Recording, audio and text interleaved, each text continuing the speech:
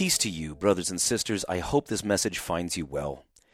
We can't see each other or be right next to each other, but we are connected by the unbounded love of Christ. And in this text today, Jesus teaches that times like these might actually help clear the way for deeper faith, greater hope, and more profound love than we've settled for thus far. Let's look at the text. Mark 9, verses 30 to 41. They went on from there and passed through Galilee.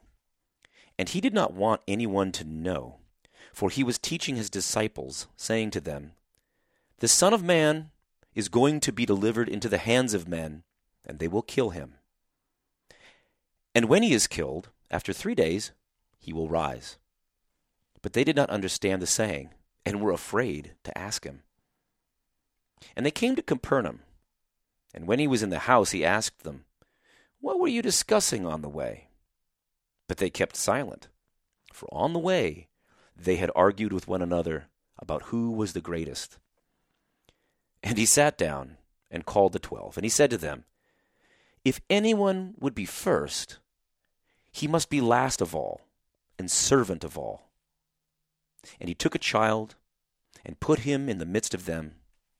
And taking him in his arms, he said to them, "Whoever receives one such child in my name receives me, and whoever receives me receives not me, but him who sent me."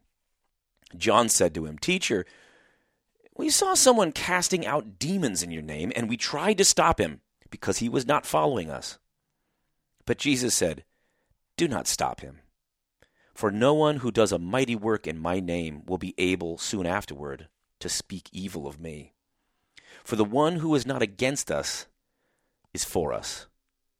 For truly I say to you, whoever gives you a cup of water to drink because you belong to Christ will by no means lose his reward." Well, let's first look at verse 31. The Son of Man is going to be delivered into the hands of men, and they will kill him. Now, in one sense, this is Jesus drawing from a kind of knowledge and wisdom that the disciples don't have. The disciples, they're just not getting a lot of even the basic stuff. But Jesus understands what it's going to take for him to do what he has been tasked to do. This is the thing that is going to lead him straight to the cross. The disciples either don't understand this or they don't want him to do this. But Jesus knows that this is the way.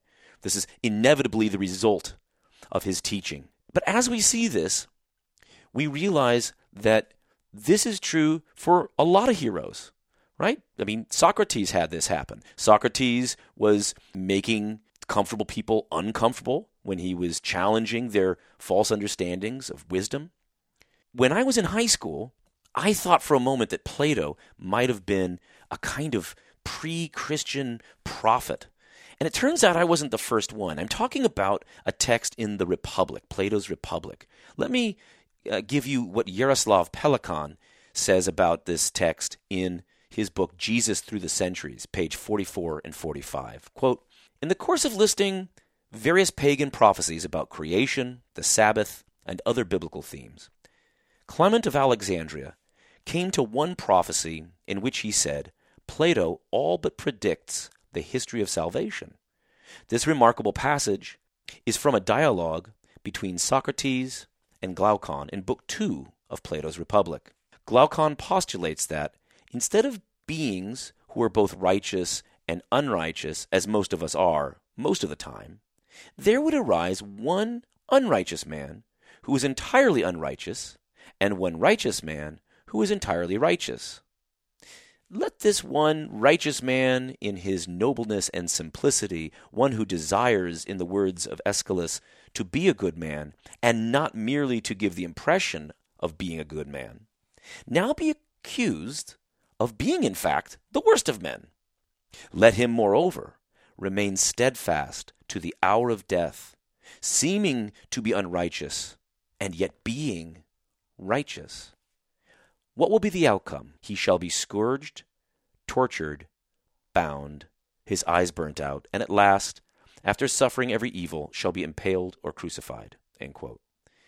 Now, if you take all that and you just leave the eyes getting burnt out, you've got a story of Jesus. And again, when I first read this line in high school, I was thinking, well, what on earth is going on here? But again, now I see that it's also just plainly insightful. In a corrupt world, the just are in danger of painful persecution. And so we can say to ourselves, those terrible first century people, they didn't get it. The Romans and some of the corrupt Jewish leaders might have not really, been the kind of people that we would be in a similar situation. But it is true to this day that the just will find persecution, at least in some powerful corners of the world. Persecution can come both from within and also outside the so-called Christian world. As Woody Guthrie sang in his song Jesus Christ, quote, "Jesus was a man who traveled through the land, a hard-working man and brave. He said to the rich, 'Give your money to the poor,' but they laid Jesus Christ in his grave. He went to the preacher, he went to the sheriff, he told them all the same, 'Sell all your jewelry and give it to the poor,' and they laid Jesus Christ in his grave. When Jesus came to town, all the working folks around believed what he did say. But the bankers and the preachers, they nailed him on the cross, and they laid Jesus Christ in his grave. And the people held their breath when they heard about his death. Everybody wondered why. It was the big landlord and the soldiers that they hired to nail Jesus Christ in the sky." This song was written in New York City of rich man, preacher, and slave. If Jesus was to preach what he preached in Galilee, they would lay poor Jesus in his grave. Now, Guthrie's primary concern here was for the working poor. All right, I get that. But the criticism applies to any time in which those who bear the name and symbols of Jesus teach and live in a way that is diametrically opposed to Jesus' true way. That is, sometimes people come as wolves in sheep's clothing, as Jesus said. And it's worth asking, what if Jesus came to church with you? What would he say about what he saw? How might they receive him? Do you think that Jesus would think you really were his follower? But note in the text how Jesus goes on. He says, "When he is killed," that is, the Son of Man, "after 3 days he will rise." This part of the story is not inevitable. At least it's not naturally inevitable. Plato could see that the just will be killed, but he did not know about the joyful turn of events. He did not know about the eucatastrophic surprise. This is Jesus' word that brings comfort. The previous word is self-evident and true, but not necessarily comforting. We sometimes fail to hear it, the message of hope, the message of the gospel, because we are too afraid to listen. We're too afraid to trust in the word. So note in our text that both death and resurrection were foretold. But the disciples couldn't hear the second part. They were afraid to ask more. This teaches us, when we come before the Heavenly Father, not to be afraid to confront our fears. We can do this because the default is grace. We can become spiritually naked before the great physician. We can bare ourselves before God. We've got nothing that is going to surprise God. As terrifying as it is to be examined and to examine ourselves in the context of gospel, in the context of grace, the process is like a surgery that quickly leads to healing. In more specific terms for us spiritually, it leads to insight and to calm. My wife Stacy recently trained as a death doula. That's somebody who helps people at the end of life. They do not replace nurses or pastors, but rather help to coordinate a lot of these things and help provide certain aspects of care and guidance through the process when others can't be around. And one of the things she says about folks who are at the end of life, when they're regretting their lives or where they're facing their regrets, is that they regret not having faced reality about their life and relationships sooner. That is, they weren't really afraid of death. They were afraid of confronting their mother-in-law or really having that heart-to-heart talk with their spouse or their sister or their boss or whatever it was. We're afraid, and that traps us in ways that are unnecessary. It's as if For Jesus here, when he's telling us about death and resurrection, it's as if the doctor wants to tell us that we've got a grave disease, but we run off in despair and fail to hear the part where he was about to tell us that he's also got the cure.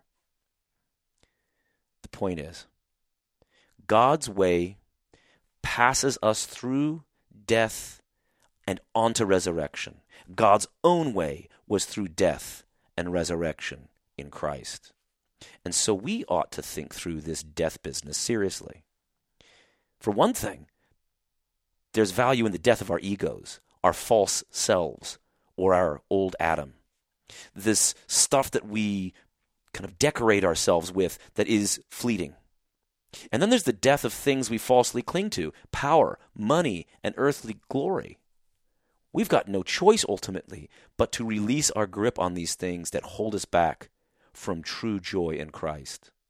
And of course, there's actual death, which threatens to strip away from us absolutely everything we've worked to accumulate. You see, sometimes the law, the preaching of the law, doesn't just dismantle our self-righteousness. It demolishes our false gods, whether we like it or not, whether we're faithful or not. Those things that we clung to at one time, when death comes a-knocking, those things very quickly show themselves to not be as powerful or as potent as we had hoped.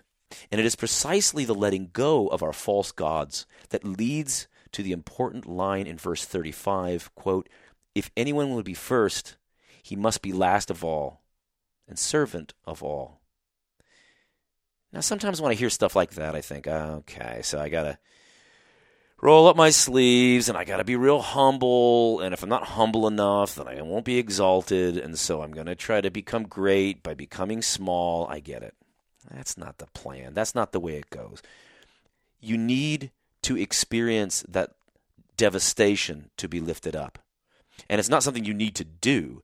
It's something that needs to happen. It's like the alcoholic hitting rock bottom. We need to spiritually hit rock bottom before we can really receive the unmerited favor of God that was for us all the time. But we resisted it because we couldn't hear the message. Maybe with the current pandemic, many of us will be forced to face our fear of death, literal death.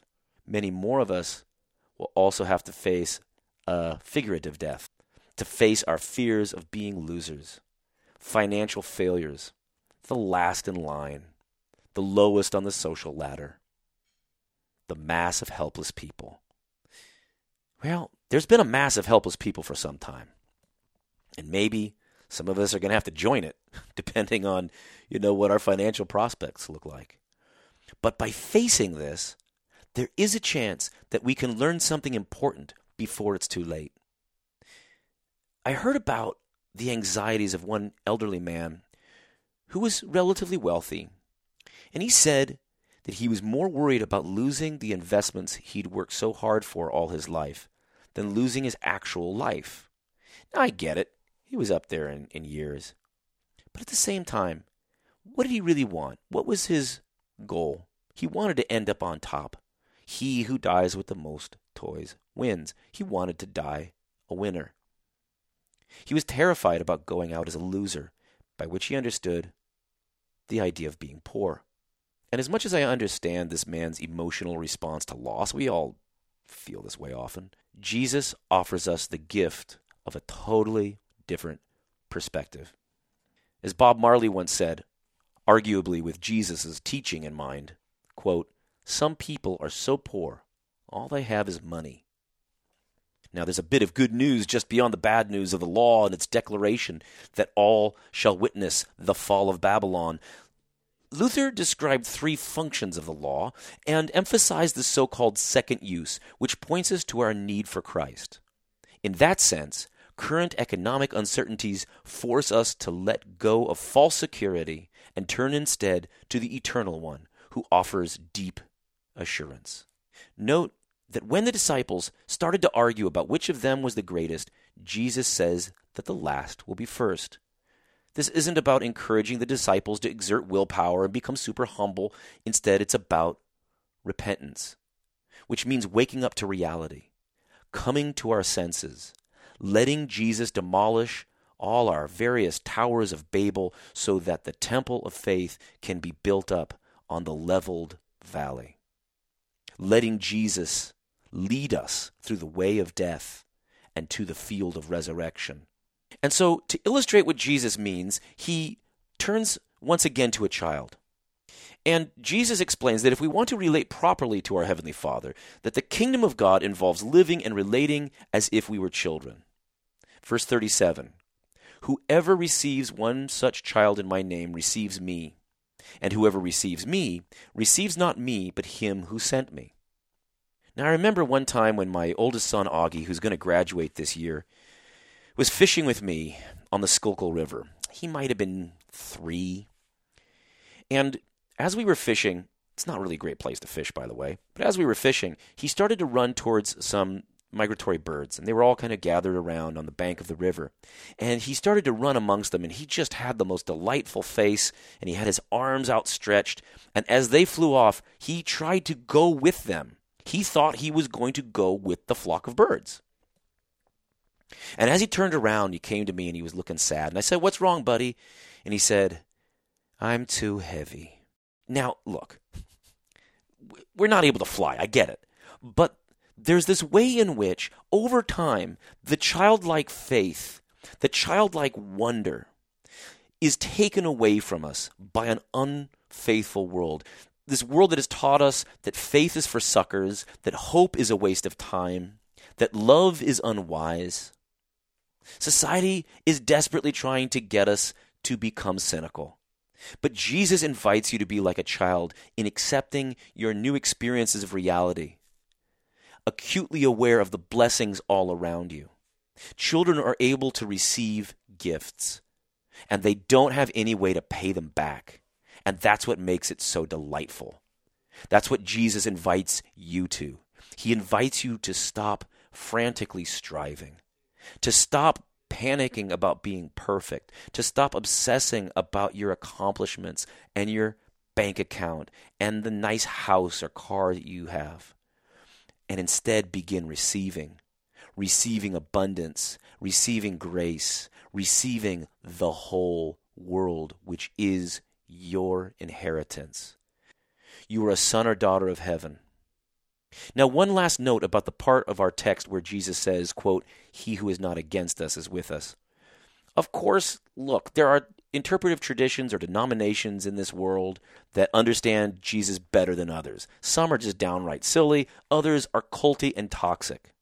But that doesn't mean that we consider those who aren't part of our organization or particular denomination to be enemies or part of a different faith altogether. Not if we're going to take Jesus seriously here. This text teaches us what Pope Francis recently said related to life in the church during the time of the coronavirus. He said that Christians can confess their sins straight to God and don't absolutely need a priest for private confession. This caused some Lutherans to joke on social media that he's 500 years late to the party that Luther started. But whatever. What I take from the final section of our text is something similar to this way of thinking. I believe that the text here teaches that God is in the public domain, that you can't copyright the Bible, you can't patent baptism, you can't slap your unique corporate logo on the Holy Spirit. No, friends, God adopts you as his own child. He gives you a healing word, the gospel, free of charge. He puts the seal of his kingdom, the stamp of his logo on your heart in baptism. And he says that you are the temple of the Holy Spirit. You are the body of Christ. You are the kingdom of heaven, and this kingdom will have no end. So fear not. Amen.